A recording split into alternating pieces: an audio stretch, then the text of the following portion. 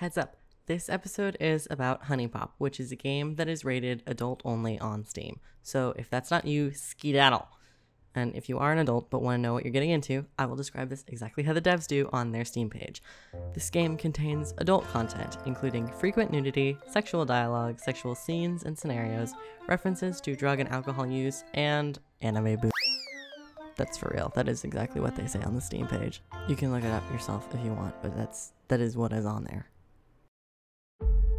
Since humans could run, we've been trying to run faster than the other humans. When we domesticated horses, we gave them funny names and raced them. When we invented the car, we invented the NASCAR. And when Ryan Coons added match 3 puzzles to an anime dating sim, we averted our eyes from the scantily clad ladies in favor of landing a sick combo. My name is O, and today we're breaking Huniepop. Break your game. A podcast for speedrunners who dare to ask, why not?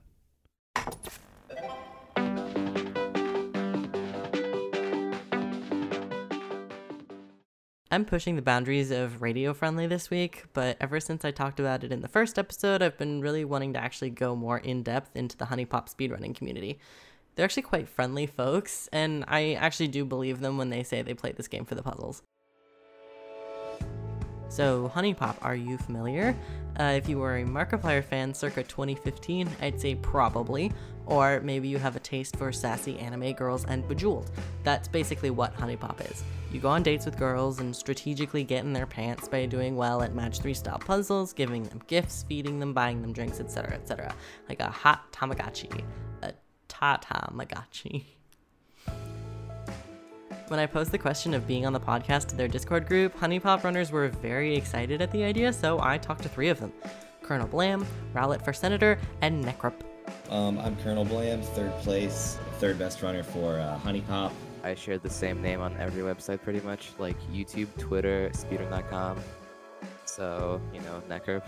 This was like the first game I ever speedrun, but I remember watching like a close friend play the game, and I'm like, I could totally beat him. And then a week into buying the game, I just started speedrunning it. I've been doing it for 2 years. They were not only lovely to talk to, but they were all sort of friends with each other and were very self-aware about the fact that they sounded very silly discussing runs like get laid easy.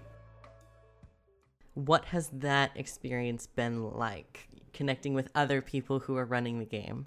Oh yeah, it's definitely, that's where all the motivation comes from, because it's like you have people to see what you're doing, like you have people to just post to and like give updates. And then what's been happening is if there's active people, you can just like play with them, and then you're both improving while you're both like sharing experiences with the game.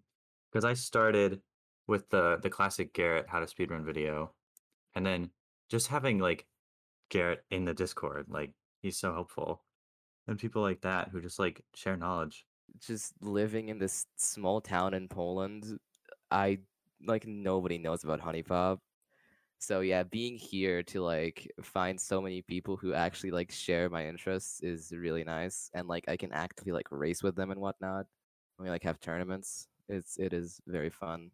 Well, I was just like a fan of Huniepop. Not even for the hot busty babes. I did genuinely like the match 3. Mm-hmm. Like, I think it is the best match 3 game out there. I had like 70 hours on it when I started speedrunning it, and now I have like 540 or something. Oh wow. Yeah. Do you ever have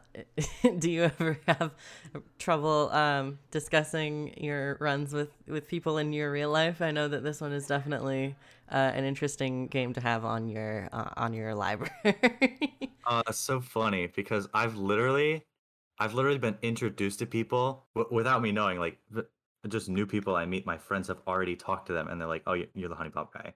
It's like, okay. Oh my god. It's a funny personality trait to have.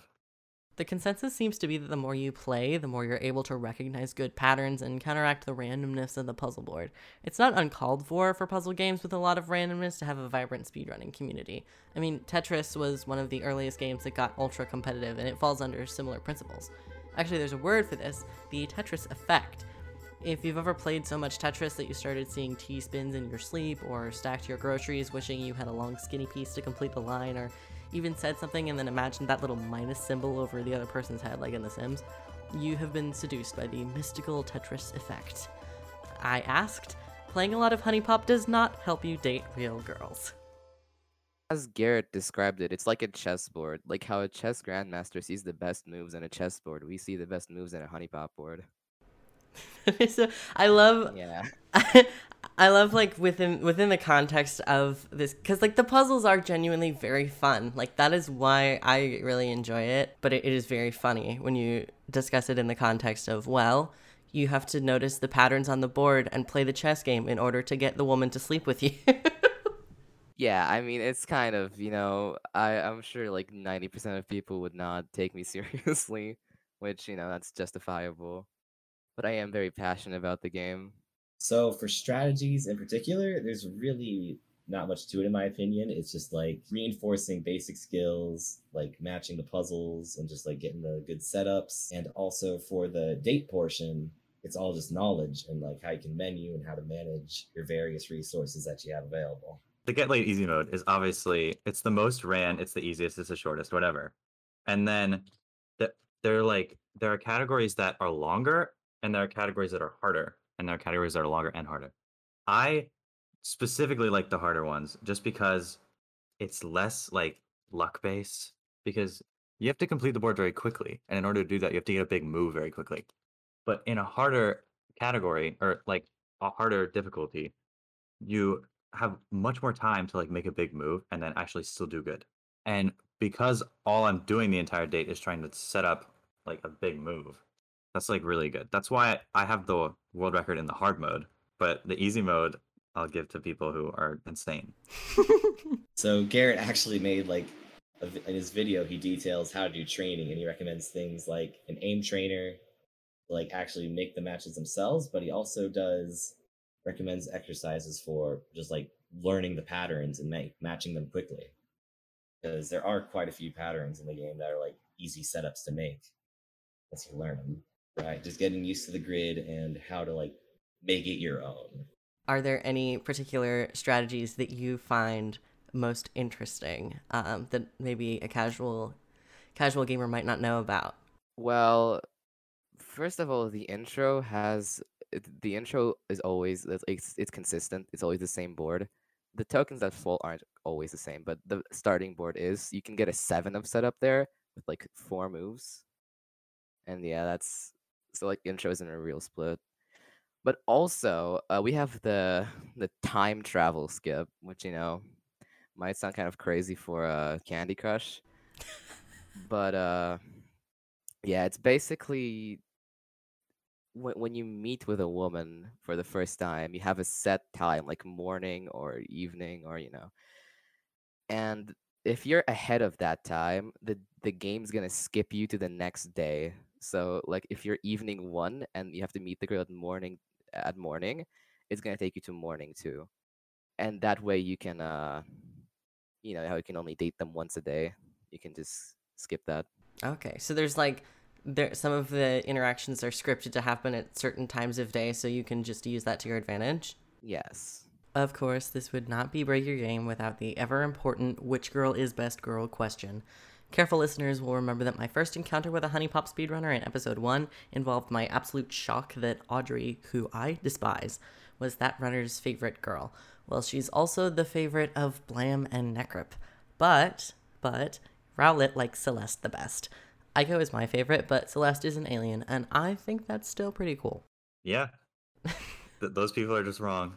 I think that they must have some sort of like masochism thing going on. Oh, definitely. They're on the bottom side of the foot, if you know what I mean. I've never heard that before. That's hilarious. But thank you so much for talking with me today. Thank you for having me. Bye-bye. Thanks for inviting us to this podcast. It's nice to get some outside viewings for our small community. Yeah, and that's why I love this show. Thanks for listening. Hopefully not in public. Listen, there's absolutely no shame in being a match 3 enjoyer. I 100% at Huniepop, and so has my roommate. I would simply suggest practicing your runs in a private place with headphones and a locked door, lest ye be the subject of endless ridicule from your younger sister. Speaking from experience. Thanks to all the runners who helped me out on this episode, and thanks to my roommate Anna for reinvigorating my love for Boob Jeweled and helping me finish this episode on time. If there's a game you enjoy or even one that you run yourself that you want to see on the show, pop onto the Discord server and suggest it there. Share the show with your friends or make some new friends on there. See you later, gamers.